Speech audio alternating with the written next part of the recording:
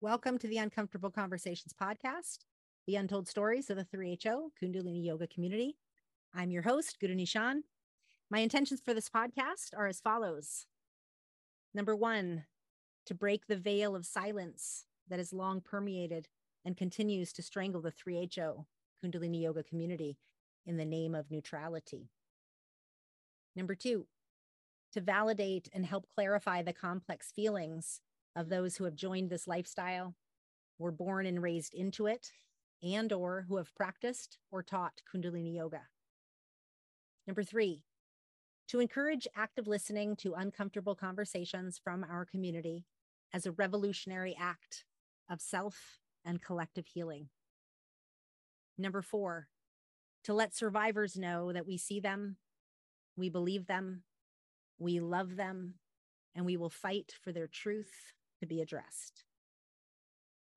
Number five, to let teachers who are denying, gaslighting, or spiritually bypassing know that what they are doing is willfully ignorant and re-traumatizing victims. Number six, to illuminate the inherent racism, homophobia, cultural appropriation, and exploitation that perpetuates the teachings, 3HO lifestyle, and overall community ethos. Number seven, to stop the perpetuation of gaslighting and victim shaming by naming it for what it is.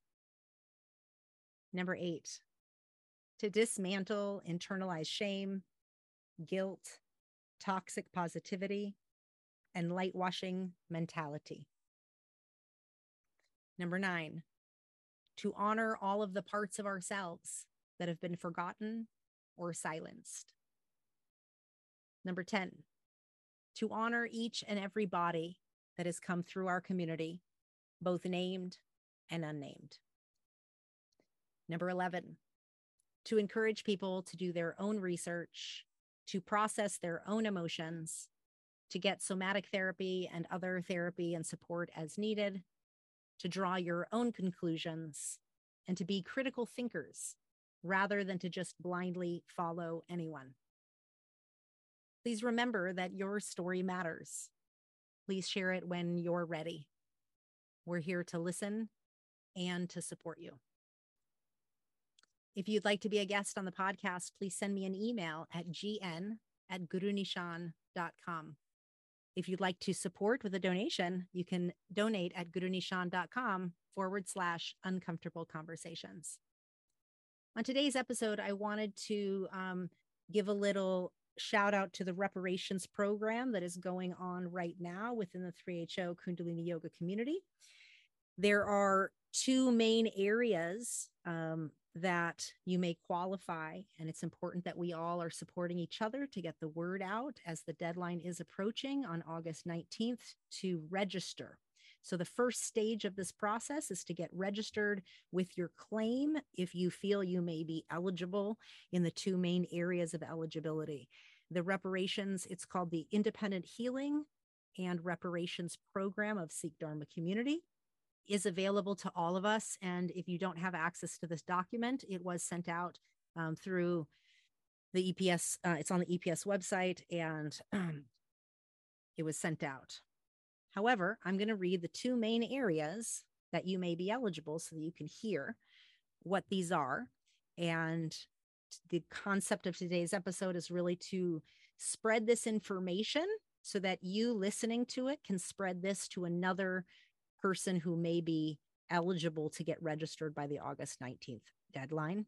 After that registration and eligibility is confirmed, then the process will begin.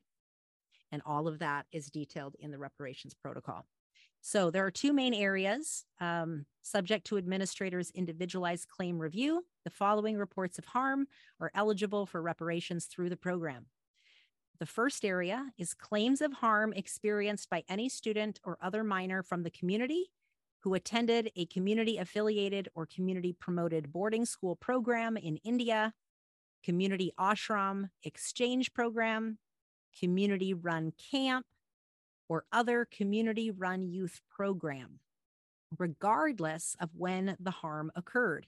including sexual abuse, physical abuse, and emotional or mental harm, whether perpetrated by a staff member or peer, or other harm related to poor conditions at the school camp for which the school camp had responsibility and control. Okay, so that's number one. Essentially, the minors. Okay, any second gen, anybody who came in as a minor and experienced community life, ashram life, camp life, school life, community run youth program, anything within the organization that you participated in as a minor and experienced sexual abuse, physical abuse, emotional or mental harm from a peer or a staff member or the leader that was in charge. This is important, peer or staff member.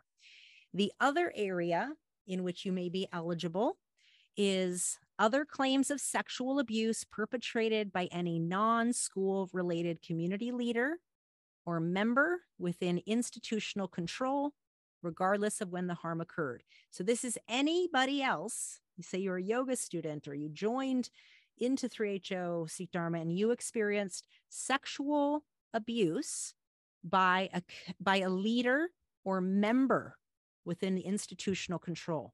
So if you got abused by YB himself, if you got abused by other leaders, yoga teachers, other leaders that were in institutional control, not just somebody, but somebody that was a leader or a member within institutional control.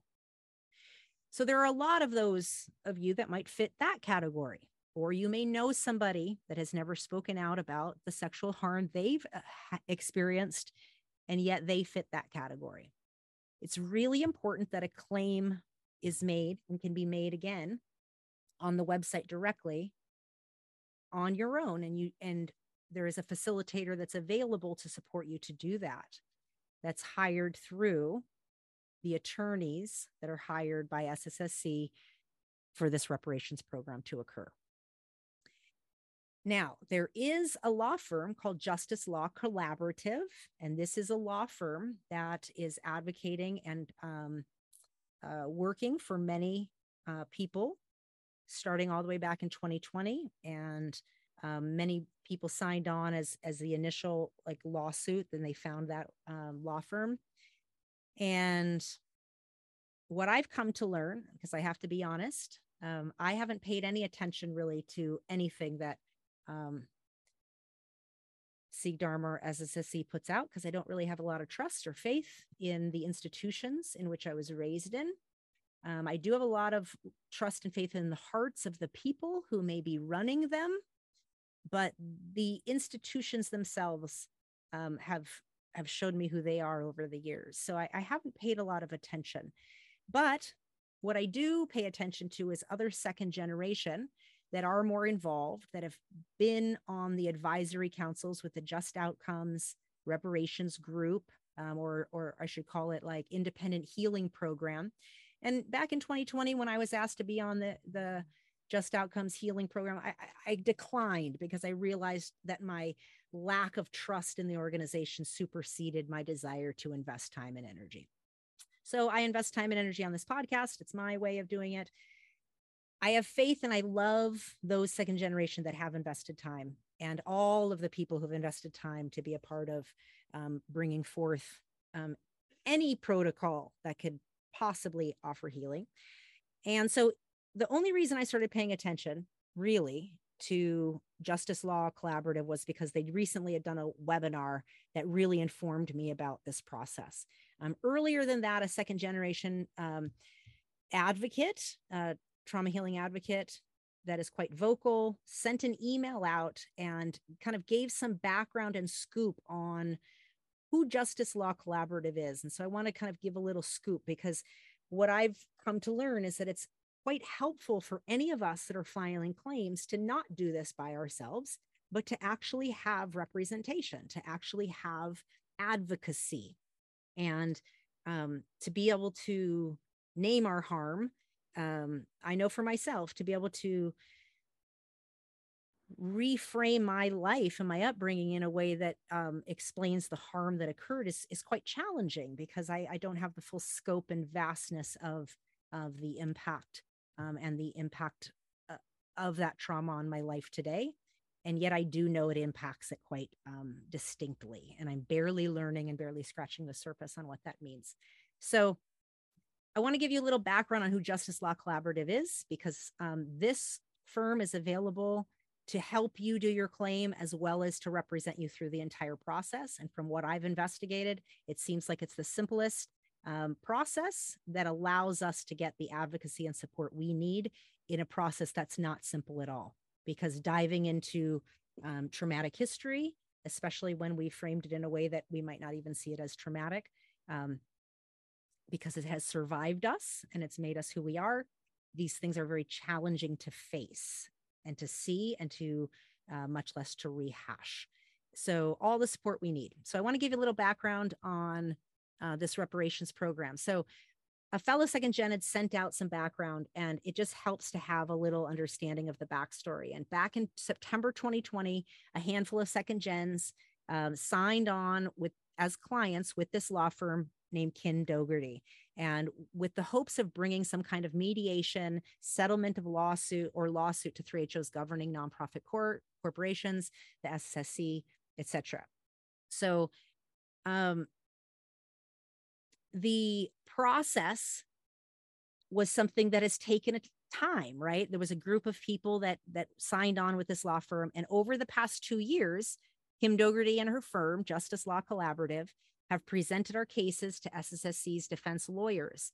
They have gathered copious school, camp, youth program documentation from us and SSSC's from SSSC's defense. And the process has been slow. And for a while, it looked like everything was stalled, or then whether or not 3HO was even going to respond. So the Just Outcomes thing was going on. The Compassionate Reconciliation groups were happening all in the last couple of years. And it just kind of seemed like not much was going on. Okay. Now, fast forward, because of this lengthy process, the Kim Dougherty and JLC has been able to provide critical input to the reparations program and make the demands of their initial clients is what this reparations consists of.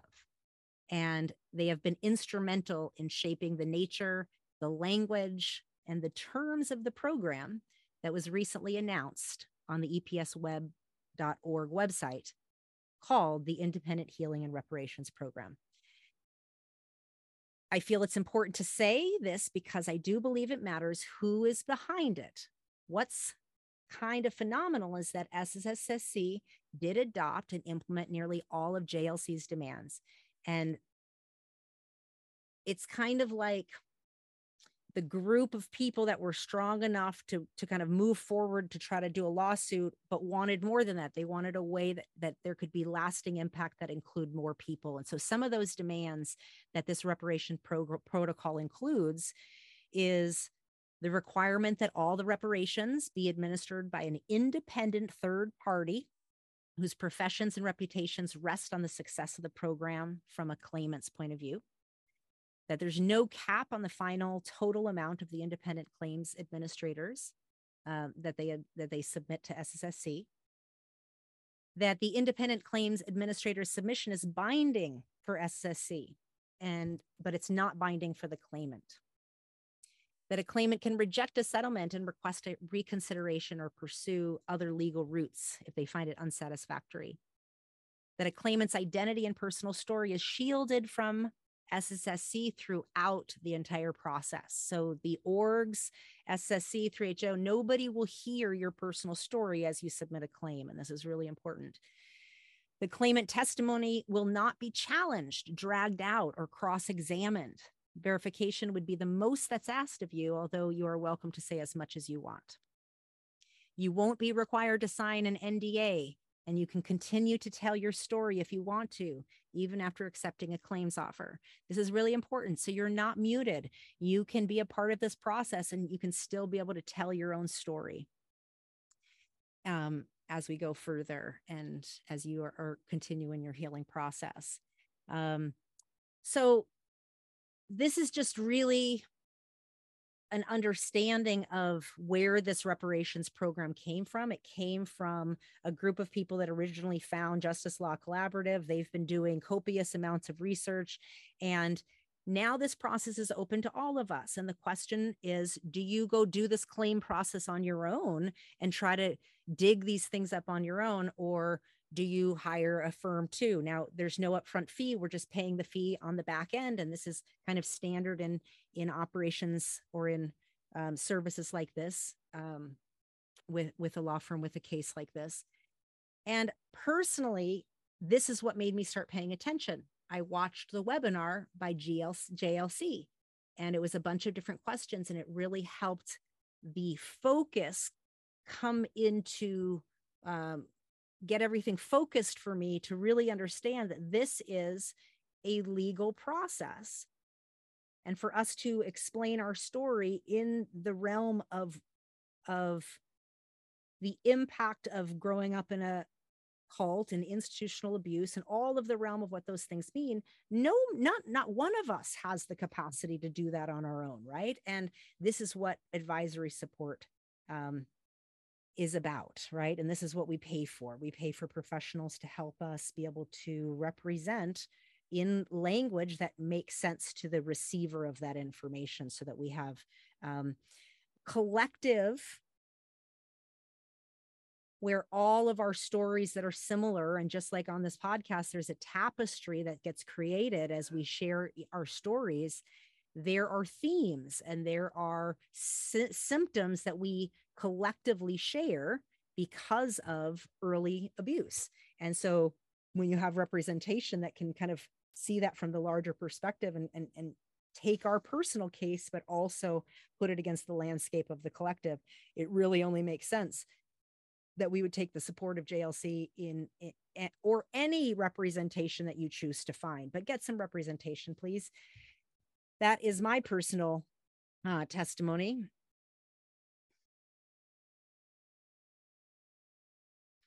And as this letter shared, and this second generation shared with me, that, they share that it has been helpful for me to have legal counsel because I can ask them any question I want at any time and get professional clarification. At this point, it's really important to understand that it's not at all a requirement, and it won't affect your outcome one way or another if you're representing yourself or you get legal counsel. And yet, to be able to really make a case for the scope of harm and the impact that has had on your life in present day, the more, if you have legal counsel, what I discovered by listening to the JLC webinar, by having legal counsel, I'm getting support to be able to take my personal story out of the personal and see it on a much larger landscape in which they've already done research and have experts from people that help to validate the things that occur in our everyday experience and might be normalized to us. I hope it helps you in making a more informed decision on your own behalf. And know that this process is available, and JLC is available, and we'll make sure you have all of that will be in the show notes so you have the email.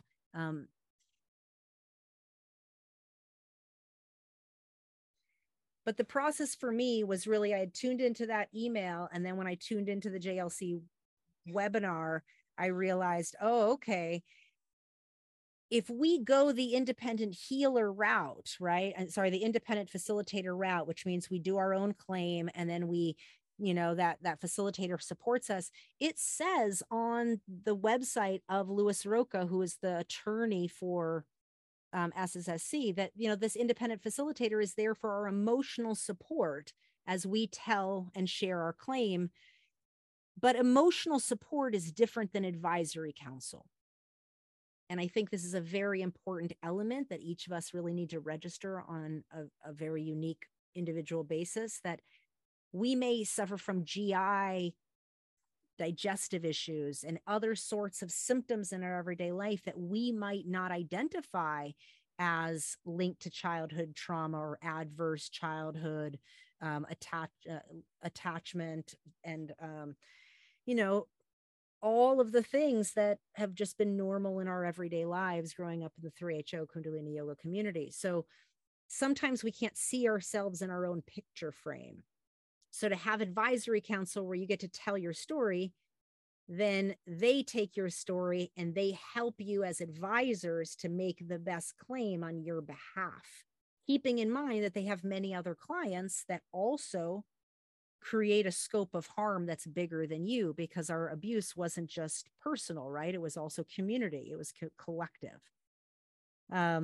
And depending on your particular type of abuse, you have a personal story as well. And so it's important to know that when you seek legal help directly, your personal story is tended to, because that is uniquely your own and all of it matters.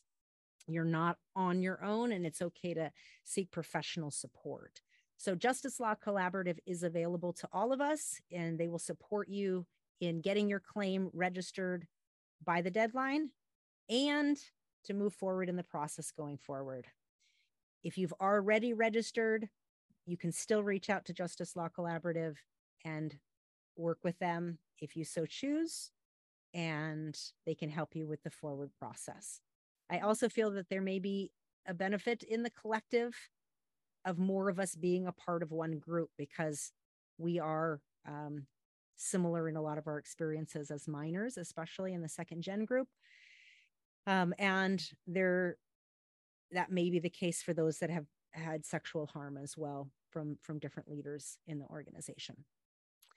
So I want to say that it's really important right now that if you have not filed your claim, to make sure you get registered for that initial step. And Justice Law Collaborative can help you do that. Please contact them as soon as possible. The deadline is August 19th, but for them to help you do that, you need to contact them earlier, like by the 12th. Okay. Information in the show notes, or you can email Justice Law Collaborative at survivorsupport@justicelc.com. It will be in the show notes.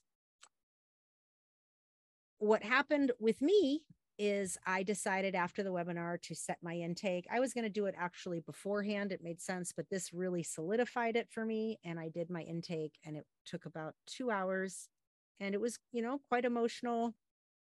And the process has begun, but it felt really good to know that I had advocacy, and that along the way, if I do have questions, I have someone I can reach out to. So that is my stance. I want to encourage you to get the webinar if you haven't, and you are needing support, please reach out to me directly. In addition, there's been a lot of conversation about this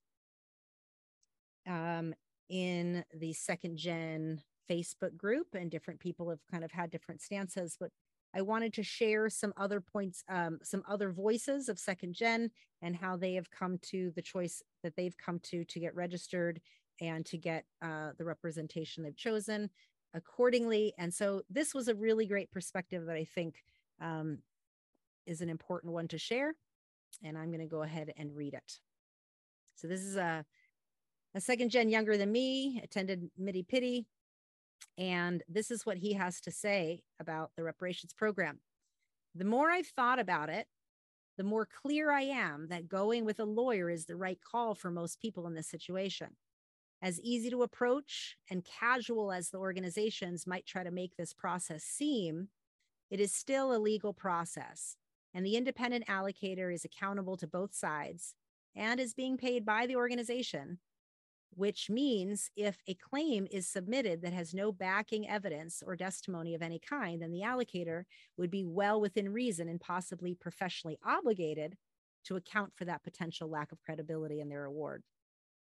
I wouldn't be surprised if approaching this casually as a subtle tactic by the SSSC or the orgs themselves.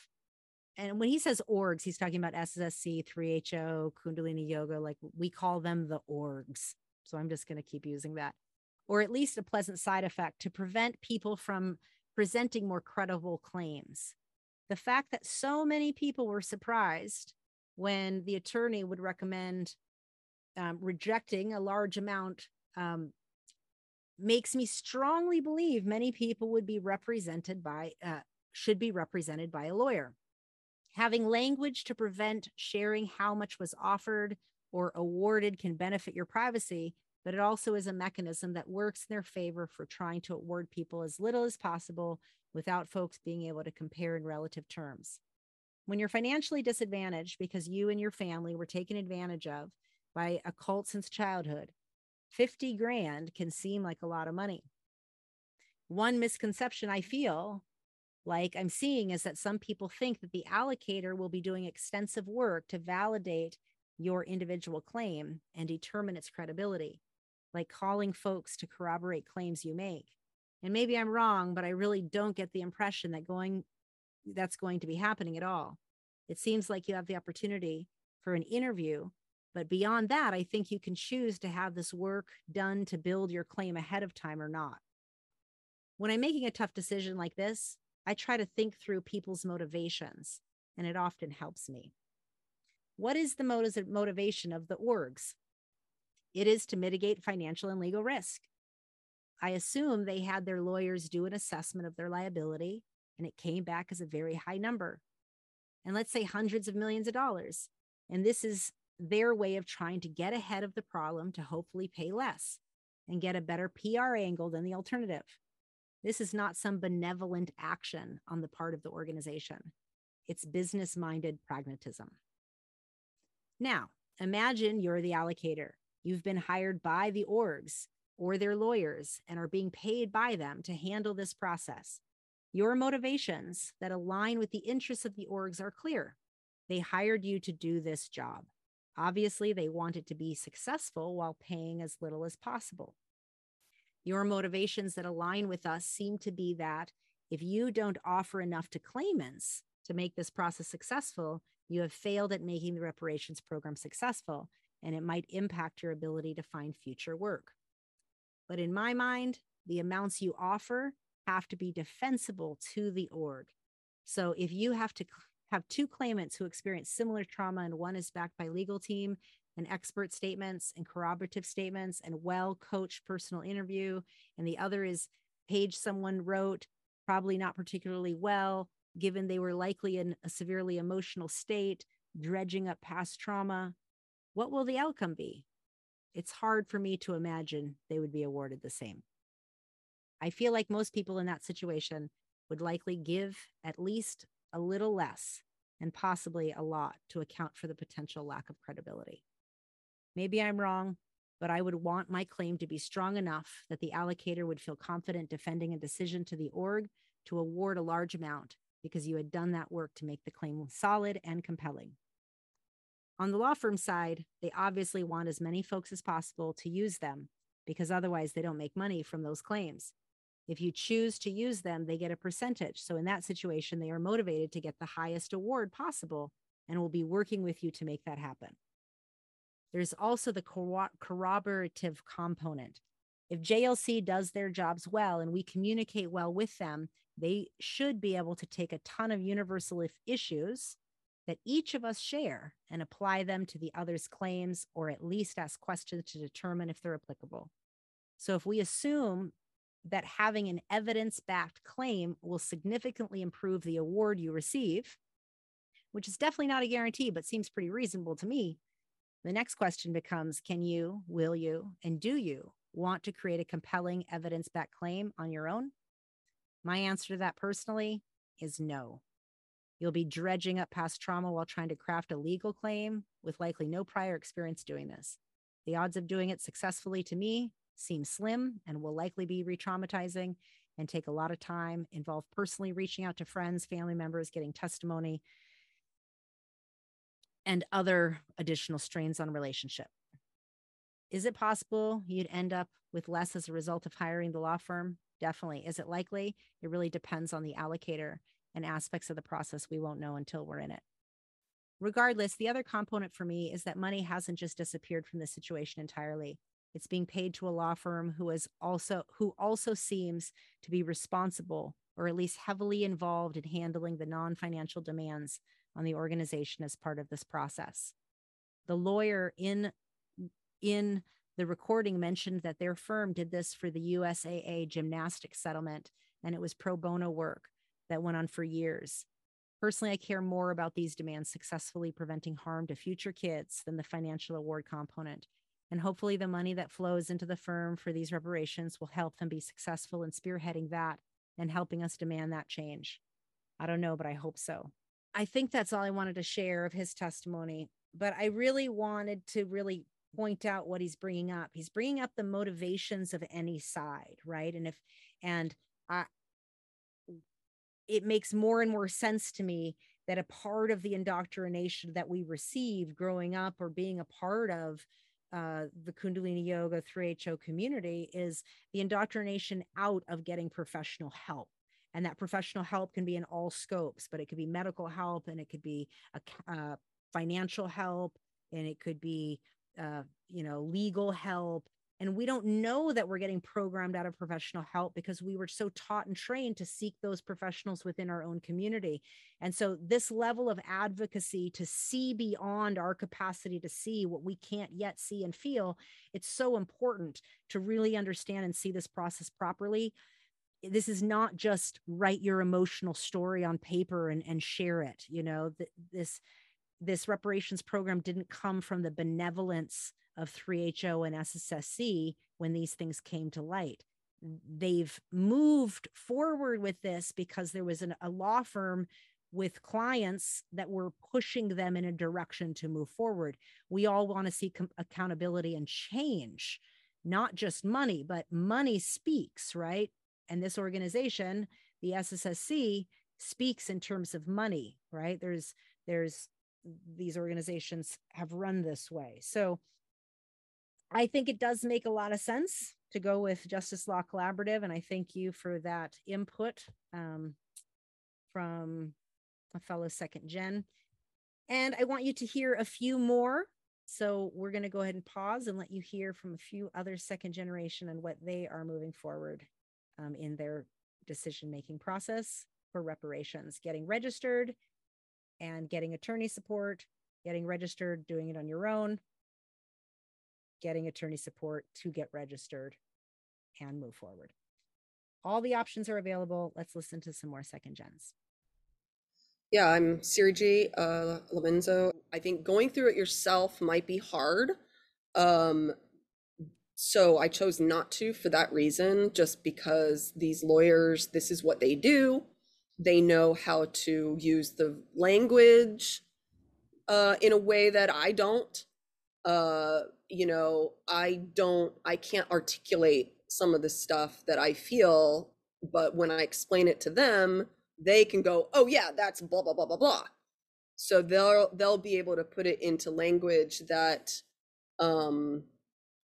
has the right vibe and sound for this kind of thing, instead of, just me as myself. If I were to talk to these people, eventually if they do interviews or whatever it is they're going to do next, like, I know what I feel and I know that, but I don't, first of all, I don't want to do that myself because I don't have time. I don't have energy. I've spent years and years on this shit and I'm tired and it's exhausting and it's hard and it's scary and you might not remember stuff. I don't remember a lot. So it's hard to give specifics. This is where the lawyers can formulate your case for you without that insecurity or without that feeling of, well, I didn't have it so bad, so whatever, no, just whichever way you go, I think it's fine. It's just a matter, I think, simply between doing it yourself or not, right? And I don't want to do it myself. I want the lawyers to do it for me. I want them. I don't want to think about it. I know that they're working on it and I don't want to think about it until I have to. So, and I think that's, it's good to have that choice. Hi, this is Dudham Leets, living in Portland. I graduated from school in India in 2004. and yeah, grew up in 3HO ashram environments, and just want to encourage anyone who's eligible to register for the reparations program. Even if you're not sure that you want to file a claim, it's good to register. The deadline is August 19th. And if you don't register, you will not have the opportunity to make a claim after that. Whereas if you do register, you can always decide not to if you don't want to. So if you think there's a possibility, I would do the registration.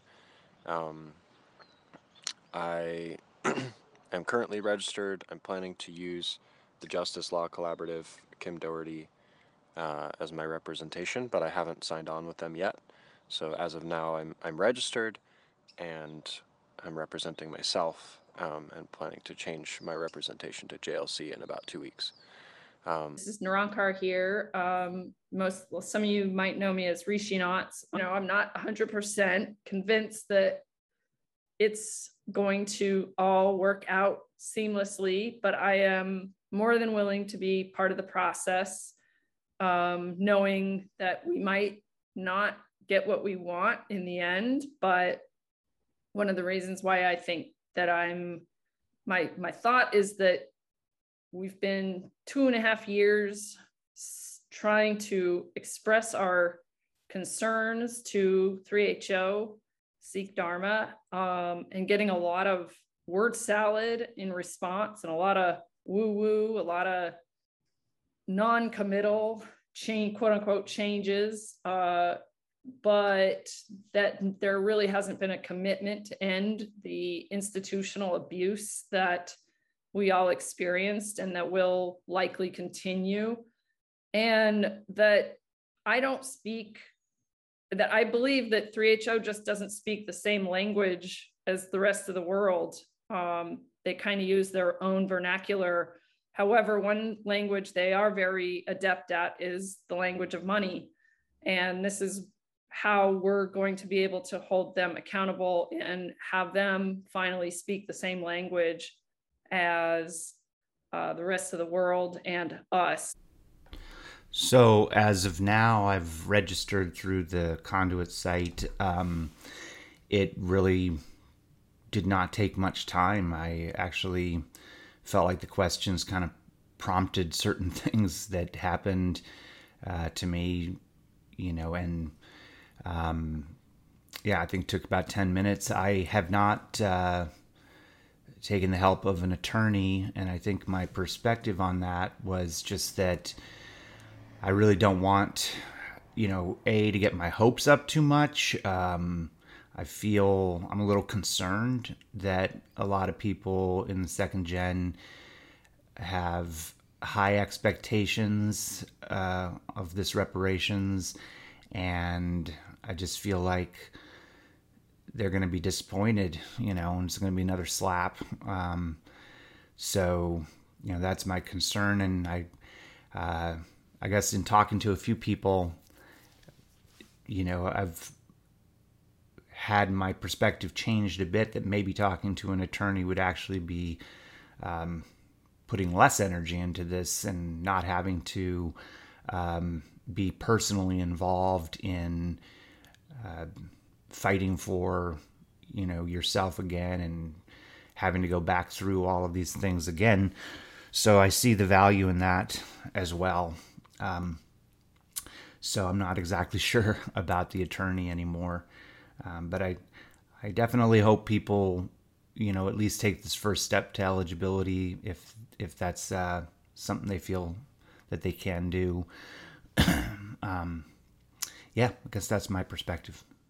One thing that I really want to point out when you're receiving, hearing, and letting this even concept of the reparations program fall onto you is that there is no hierarchy of pain. You being involved in this process is not taking away from somebody else. So don't approach it that somebody else was hurt more or your harm doesn't matter or was it enough? The answer is yes. If you fit into one of the two categories that I read at the beginning of this podcast, or that you can read in the Independent Healing and Reparations Protocol, if you fit into one of those categories, it's enough. Don't let your own trauma brain convince you that it's not enough or that the process is too hard. We're here to help you. The JLC is here to help you. Rishi Knots put out a wonderful post that I reposted on my Instagram, and it says, what counts as harm? Neglect, lack of affection or compassionate touch, persistent hunger and malnourishment, denial and inadequate medical care, delayed medical care, dirty or soiled clothing and bedding, unsanitary or hazardous living spaces, prolonged absence in healthy stimulating activities, sexual abuse, inappropriate touching, fondling, or penetration of a child, inappropriate sexual language towards a child, minor or junior, showing a child pornography, indecent exposure towards a child, failure to investigate or provide care when a child engages in sexual abuse towards another child.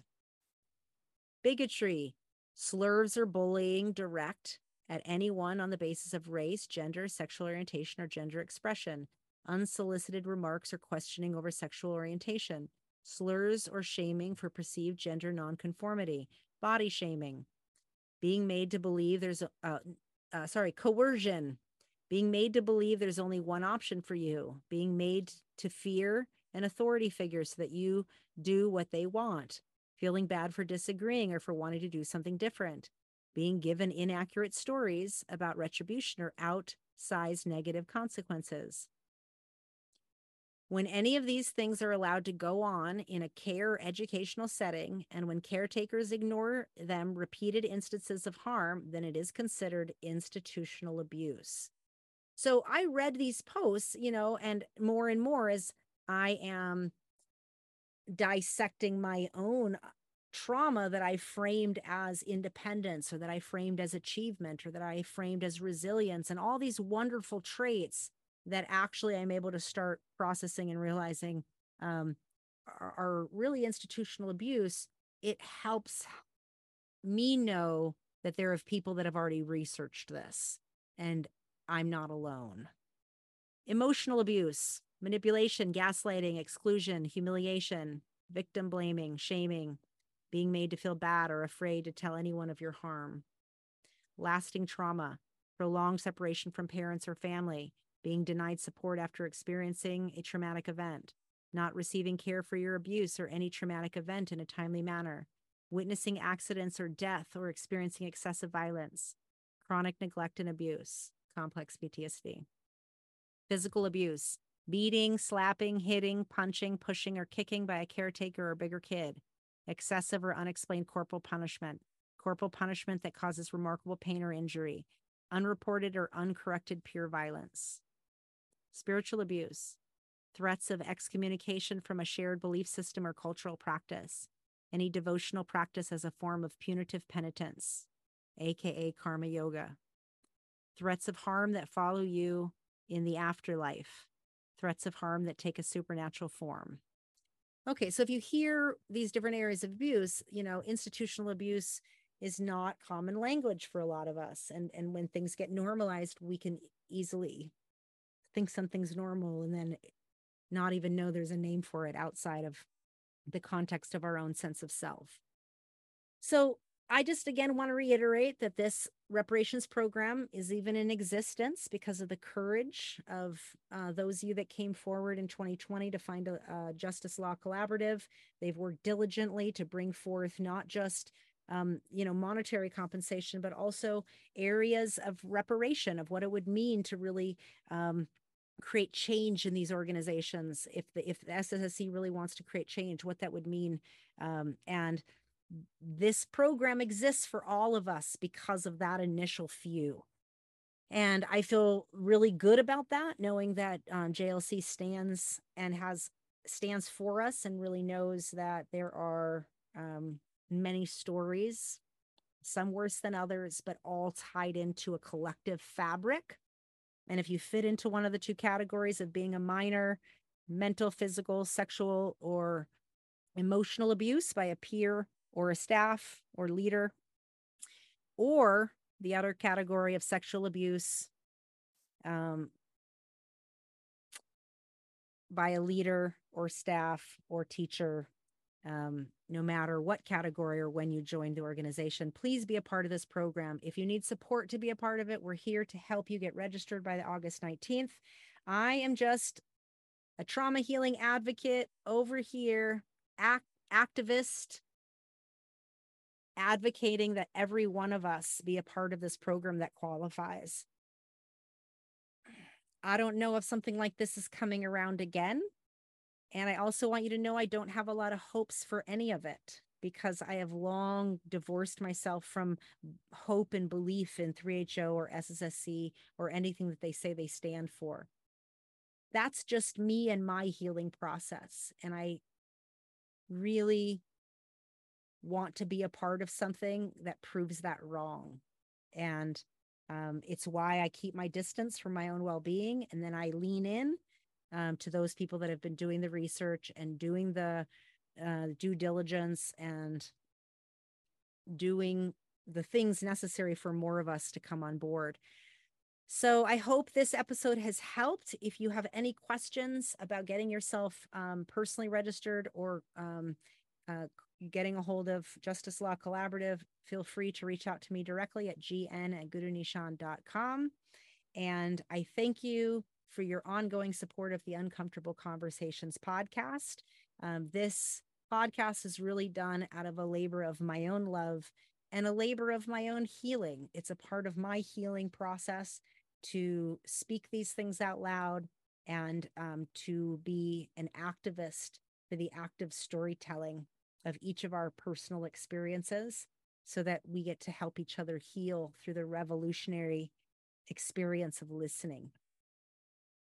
So thank you again. If you'd like to donate to the podcast, you can go to gurunishan.com/uncomfortable conversations. And thank you for being here.